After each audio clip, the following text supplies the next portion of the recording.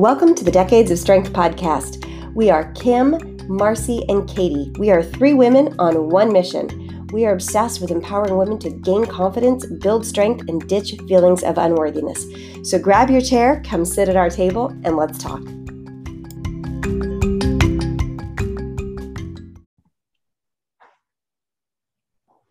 Hi, everyone. Welcome back to the Decades of Strength podcast. Katie Crocus here. I'll be your host today. Joining me are Marcy Nevin and Kim Schlag. How are you, ladies? Hi, Katie. Hi, Mars. Hey. Hi. Hey, how's everything going? Oh, I'm doing well. Excited about the holiday season. Finally finished my decorating. Nothing too exciting going on here. Very nice. How's the new apartment, Mars? Are you settling in?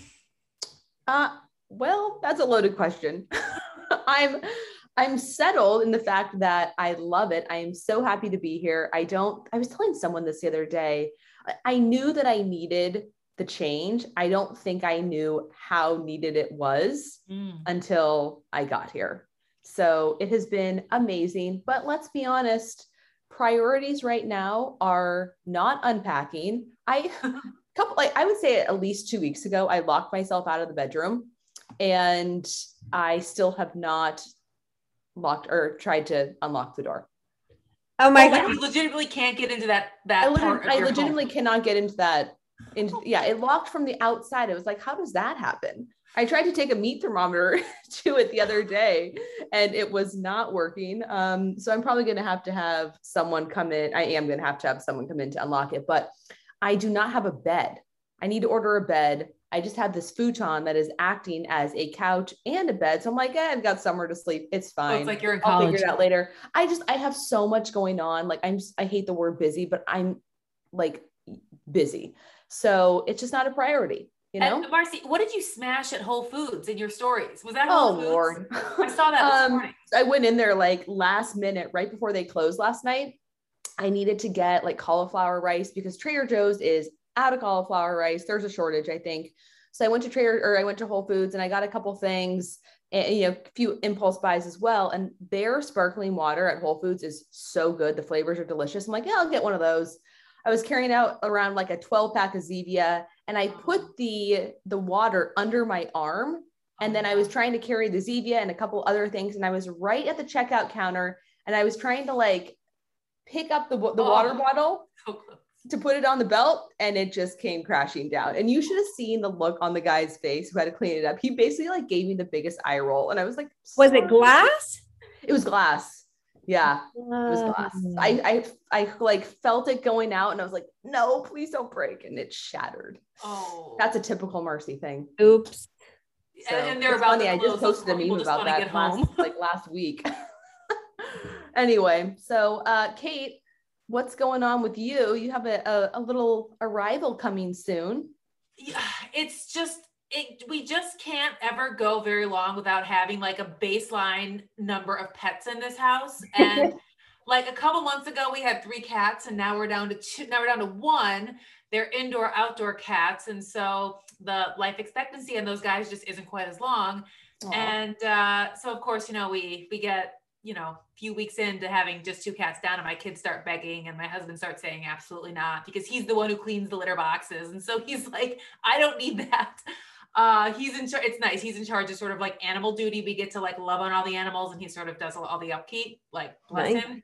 And so anyway, cut to Christmas time and finally he folded and he's like, fine, if you happen to come across some kitten that needs to be adopted, like I will not say no. And like there's always a kitten that needs to be adopted. So we went out to meet some and like instantly fell in love with this little guy who we've already named Sweet Potato. Like he just climbed into my daughter's lap. And like, if you've ever had a cat before, generally they're not real docile creatures. Like they don't tend to want to be with you. Like we wanted a cat. There's a few out there that are like golden retrievers. And we wanted to find this like magical cat that would just like sleep on us like a doll. And I think we found him. We'll see. When he comes home to find. I know. Well, I'll let you know when he comes home in a week and a half. It may just be like the atmosphere or the fact that he's kind of like a dozy little kitten. And when he comes home to our chaos, he's just going to hide under a bed and become a typical cat. We'll let you know.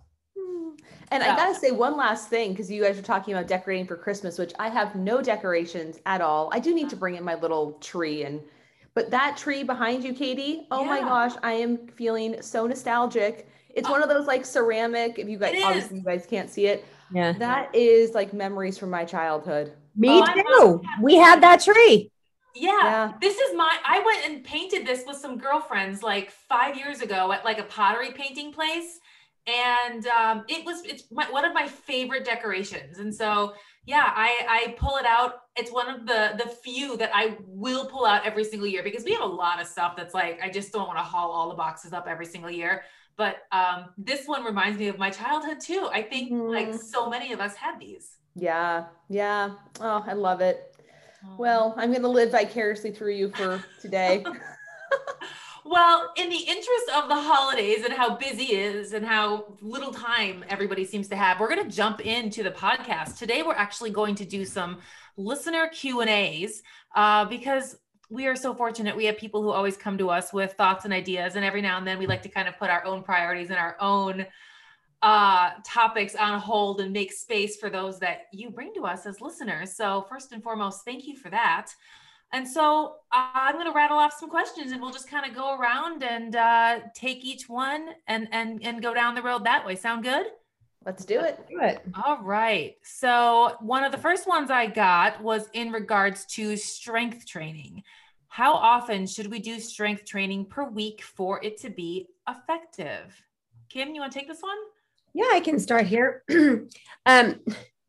It's not necessarily about how many times a week you do the training. It's going to be more about what type of training you're doing, if you are progressively overloading, how intensely you're working during your workouts.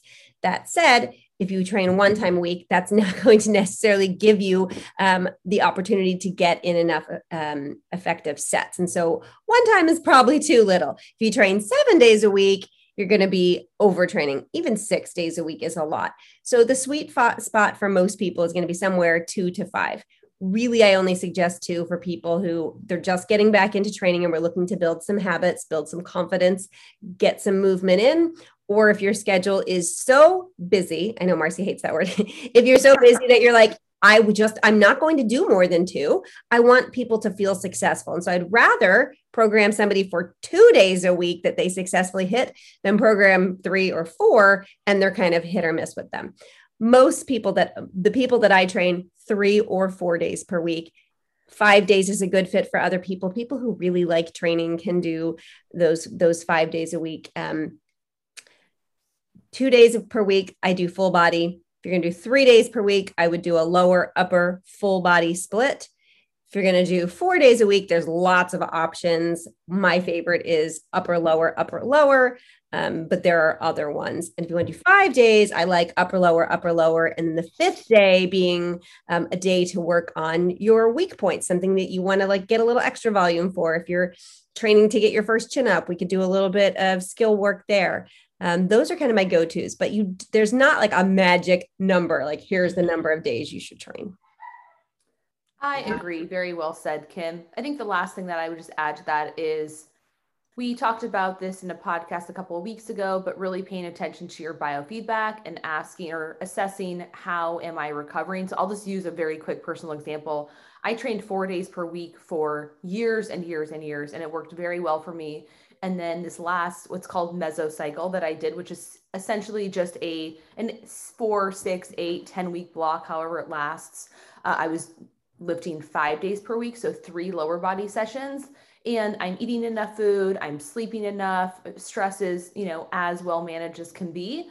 And my legs felt like lead. They were perpetually sore for 10 weeks, which was telling me that this might be just a little bit too much volume that I am not recovering from. So don't go, I know that we're all ambitious. We want to do the most, but if your body is telling you, hey, this is too much, I'm very sore, I'm not sleeping well, there's some other markers that might be off, then I would suggest reducing the volume or the frequency. But yeah, to Kim's point, 2 days is kind of the bare minimum.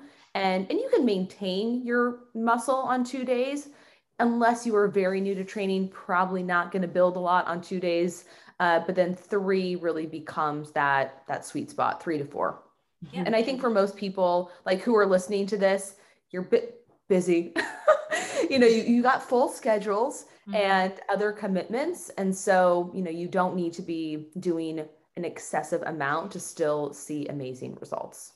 Absolutely. I think scheduling plays such an important role in it because the workouts that you're going to do are the ones that are going to work for you, meaning maybe you only have 3 days available to get into the gym, but technically if you're going to do 3 full body days and then take rest days in between and hit every muscle group 3 times a week, that's pretty intense. In fact, that could possibly be even more volume than a 4-day upper lower split. So really taking into account what works for you and how much time you have to dedicate to the gym and how you need to allocate that time is probably going to give way to the most beneficial programming for you. Yeah. And I just want to add one more quick thing because this is something that came up a couple of times this week in my client check-ins is, I had to push my workout day to my typical day to another day.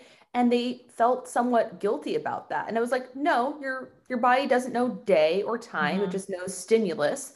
So one of the reasons why I like a 3 or 4 day split opposed to 5 or 6 is because it does give you that flexibility to push a workout to another day if need be. So something comes up, scheduling conflict, whatever, and you're like, I just can't get it done. Then you have a little bit more freedom to push it and not miss a day altogether. Absolutely. It's all about flexibility. I agree. Yeah. That's great. Well, while we're talking about training, next question, Marcel, I'll start with you. Is a deload necessary every 4 to 6 weeks? Oh, such a tricky question. 4 to 6 weeks, no, not necessarily. And to be honest with you, I don't think most people are pushing themselves hard enough to require a deload every 4 to 6 weeks.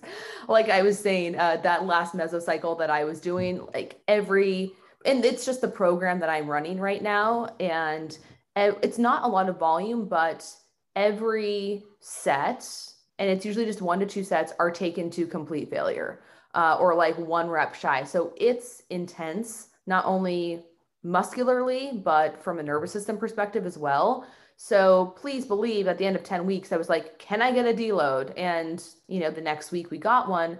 But yeah, if you're just going into the gym and you're, I don't know, 2, 3, 4 reps shy of failure, no, you don't need a deload every 4 to 6 weeks. However, I will say the one thing that I do suggest, and I learned this from Brett Contreras of all people, is, and this is how he programs deloads, is anytime you start a new program, use that first week as kind of a deload week to get a feel for the movements. So grease that groove a little bit.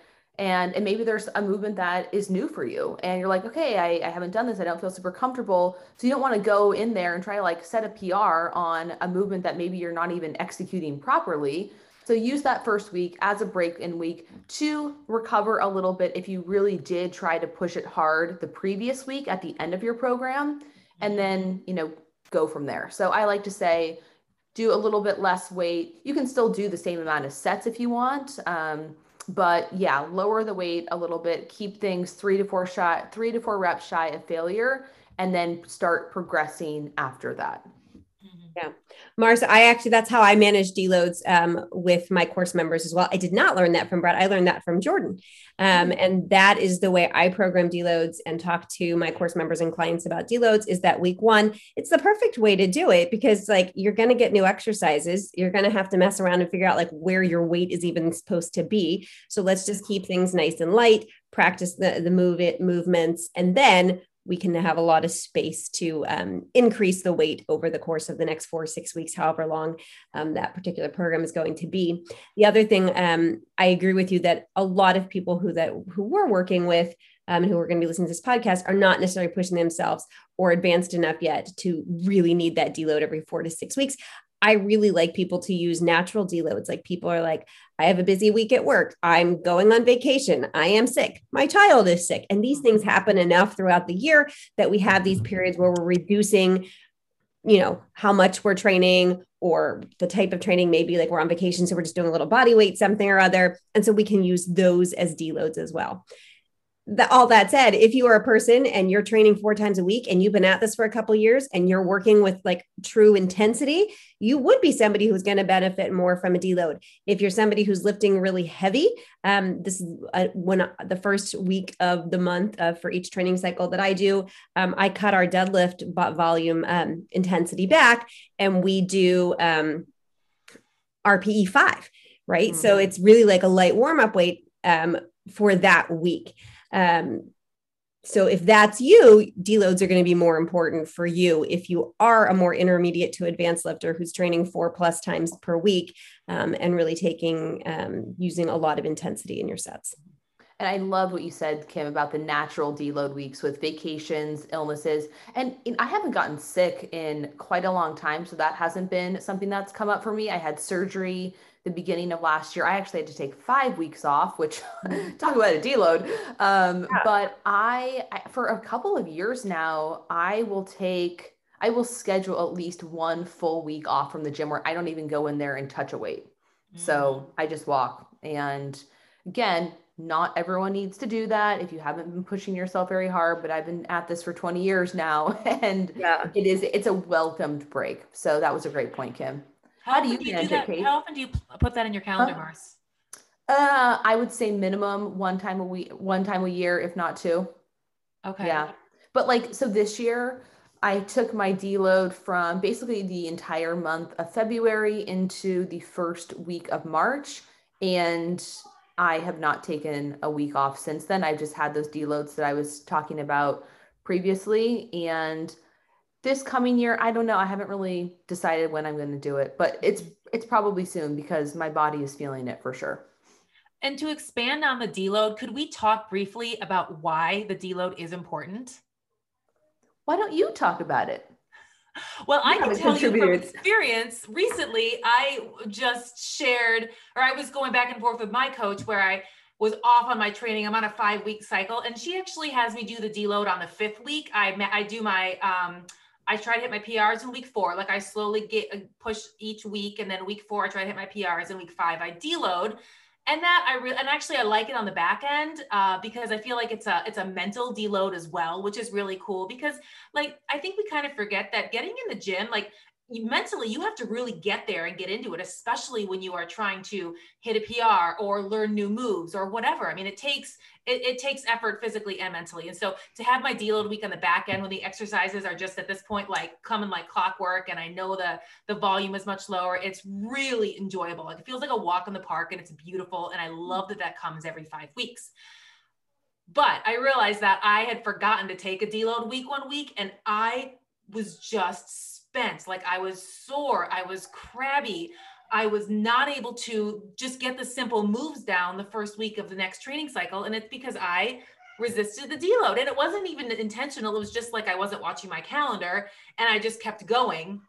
And I really felt the difference. So the deload is not only, and of course, not only mentally, but physically, that is so important in order to reap the benefits of everything that you've done, because the growth, the development, the strength, that all happens in the rest period. And so if you're not giving yourself the opportunity to really see those gains form during the rest period, then your work is for naught.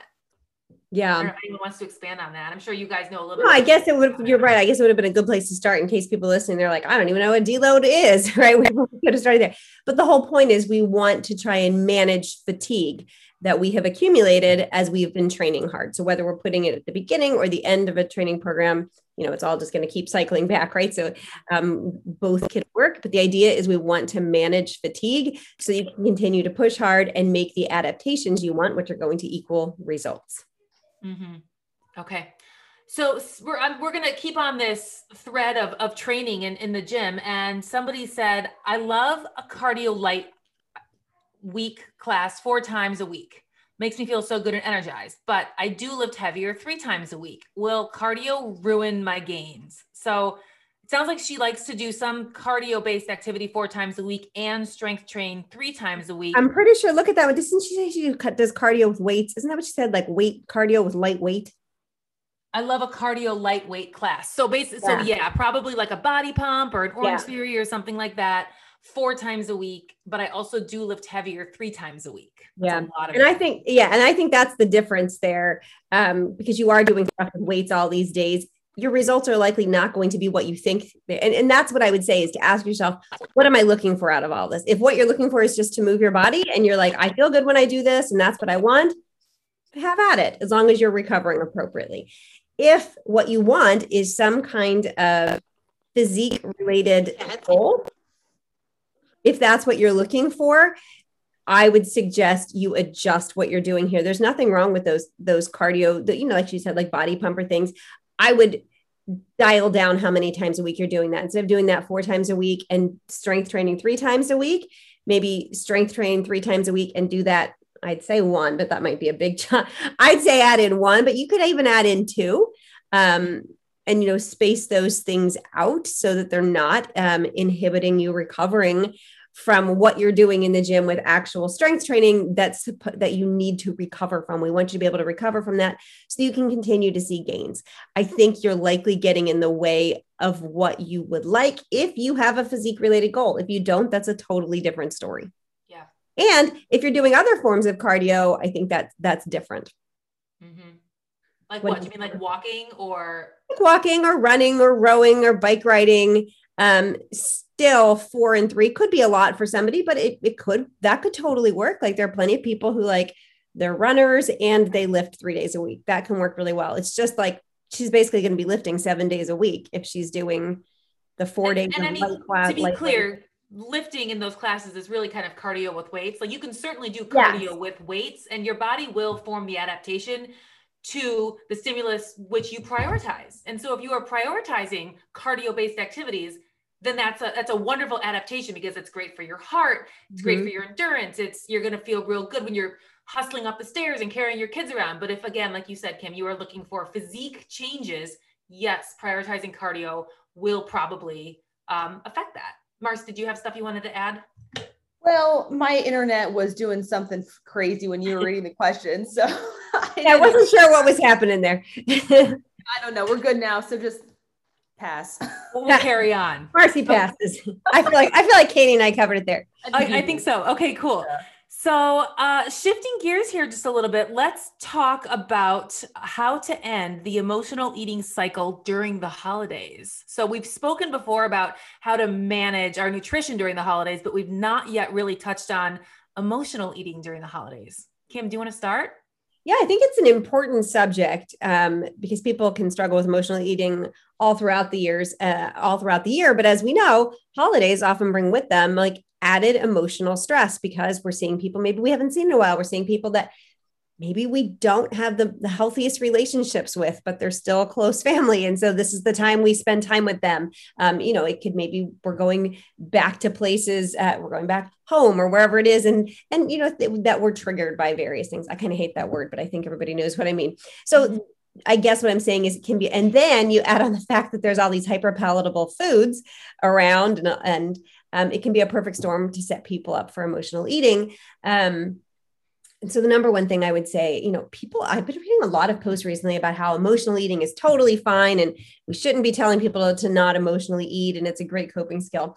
I've been thinking a lot about that. And for me, what I would like to make really clear about emotional eating is I don't think there's anything wrong about it unless it, one, gets in the way of you actually dealing with your emotions, because if the problem is that you struggle talking to your mom, just eating cake isn't going to help, right? So if that's the only coping skill you use, that's not a good fit.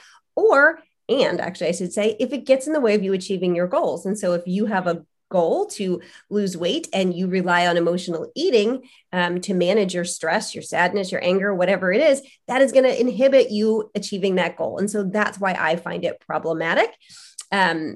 If you're like, I really do it, it doesn't really get in the way of my goals, no big deal.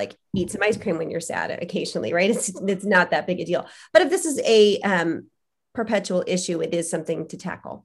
Wait, I've said a lot. Mars, do you want to add something about maybe how to manage the emotional eating? Well, first, one thing I want to say is I think there's a difference between emotional eating to numb your feelings, to distract yourself, to make you feel better, because you are, like you said, Kim, triggered, you're upset, you're sad, you're anxious, whatever the emotion is.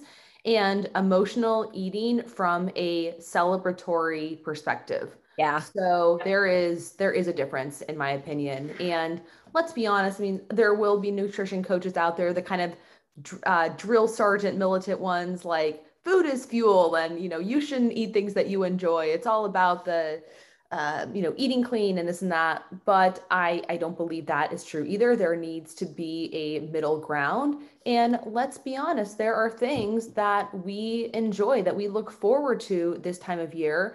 And I know we've talked in previous episodes about choosing what is worth it, leaving behind what is not. And one of my first mentors, for our business coaching, Jill Fit, she also still has a nutrition side of her business. And she would always use the example in talking about this, about like the white sheet cake from Safeway or from like a grocery store, right? Or Costco, like just not that great. And I do have a former client who I'm sure is listening to this right now, who I know loves her white sheet cake. But for the most of us, it's like, okay, we can take it or leave it. But the cake that your mom makes every year, or that special dessert that you really do look forward to, that you're not going to be able to go out and buy, that you're not going to make yourself, yes, absolutely enjoy it, savor it, that is fine. So when you are connecting, when you're communing with other people and the eating is emotional in that way, then by all means go for it. But when it is done because you are trying to literally stuff your feelings, that is where we need to have some other coping strategies and really like allow yourself to feel the feeling. Like the only way out is through. You have to allow those emotions to come, to acknowledge them, to witness them, let them move through you. And I've spoken about this too, I think on the episode, or on the podcast. The Band-Aid solutions are fine, but at the end of the day, they're still a Band-Aid. The going for the walk, the drinking a cup of tea, all of that, it's fine in the moment, but it is not getting to the root of the issue. So that really is going to be, maybe it's not step one, but at some point, if you don't want to keep repeating this pattern, if you want to address it, if you want to move through it and find a solution, then you're going to have to do some deeper work. Whether that, I'm a really big fan of journaling and just doing that emotional release writing to at least get those emotions out. Or, maybe you need to talk to somebody. Maybe this is time where you hire a therapist or you work with a coach who can give you some more, some better coping strategies, because it's going to be individual for every person as well. Yeah. I think really, really great advice there, Marcy. With both of those steps, if you're at your family Christmas party and your mom always makes cutting remarks and this is going to happen, you're right, Marcy, like just leaving the room and having a cup of tea, that might help in the moment, but it's not solving the issue. And in the same time, maybe Christmas isn't the time to solve that issue. And so doing both of those things, like, hey, let's get you some immediate coping skills. Like, what will I do in the moment?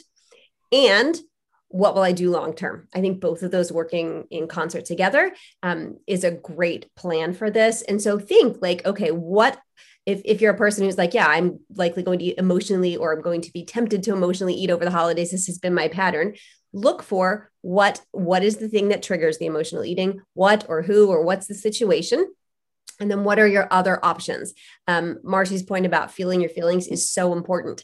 In some cases, it's not practical. Like if you're at the family party and like feeling the feelings is going to make you start crying in front of 50 people, like maybe in that moment, like feeling the feelings is going to be more like, I'm going to manage this when I get back to my bedroom in 2 hours. Right now, what I need is a way to like not burst into tears and like start cursing at my mom, right? So what do I need to do? Maybe what I need to do is like go play with the babies that are over in the corner. Maybe what I need to do is go help in the kitchen. So look for ways that you can physically do something. I really think that's a great way. Like just sitting there with your thoughts and your feelings can be like a time bomb ready to explode. And so I like to do something physical, or have my people do something physical, like go start cutting vegetables in the kitchen, go start playing on the floor with the kids.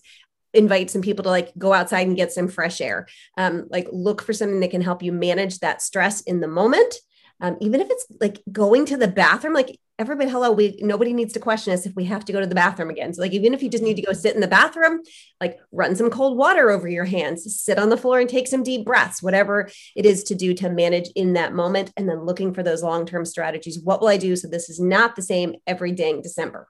Yeah, I love that, Kim. And I think when I was like, oh, feel your feelings, I was referring to it more in the context of, okay, I'm anticipating that something is going to be difficult in, the coming day, hour, whatever, like feel your feelings then. But yes, what you said about in the moment, such good advice. And really like what we all have access to at any moment is just our breath, like reconnect the breath, like no one knows that you're sitting there taking some long, slow, deep breaths, like do it. I'm doing it right now, like in through the nose, it doesn't even have to be out through the mouth, but just that, like practicing that pause and bringing your nervous system down to kind of like out of fight or flight state can be very helpful. And it's so funny because for Thanksgiving, like I rarely get offended anymore. I'm just kind of like, whatever. People are people. They're going to say what they're going to say. I can't change them. But someone at Thanksgiving dinner was like, not at the dinner, but like before the dinner, had said something. I'm like, oh, I can't deal with this right now. And I had work to do. Like I needed to respond to a client check-in. So I took my computer, I went outside and I'm like, oh, finally some peace and quiet. And then that family member followed me outside, like pulls up a chair, sits down and like says another triggering comment. I'm like, I can't win here. But again, like I've done the work on the back end to not really let that bother me. So I think that is the long-term strategy for sure.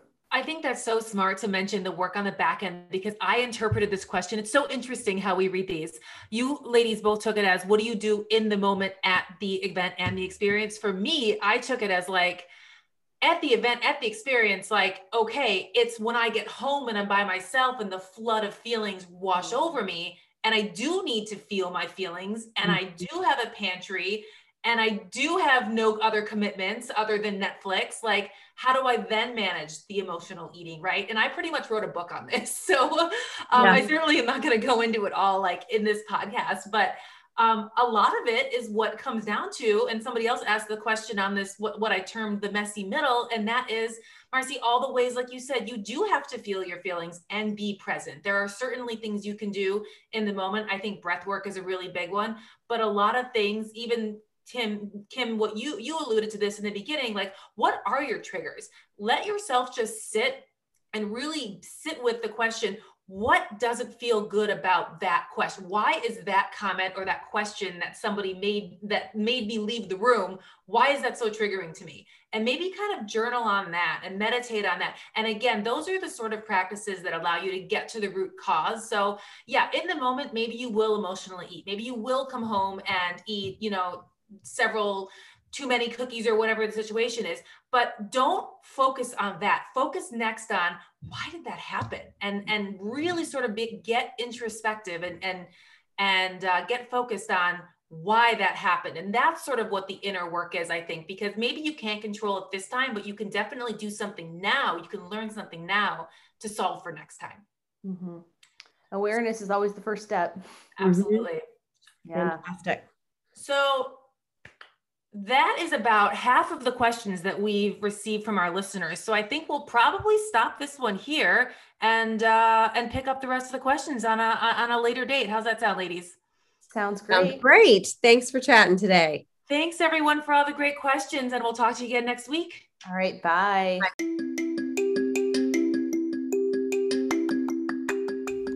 Thanks for joining us for this episode of the Decades of Strength podcast.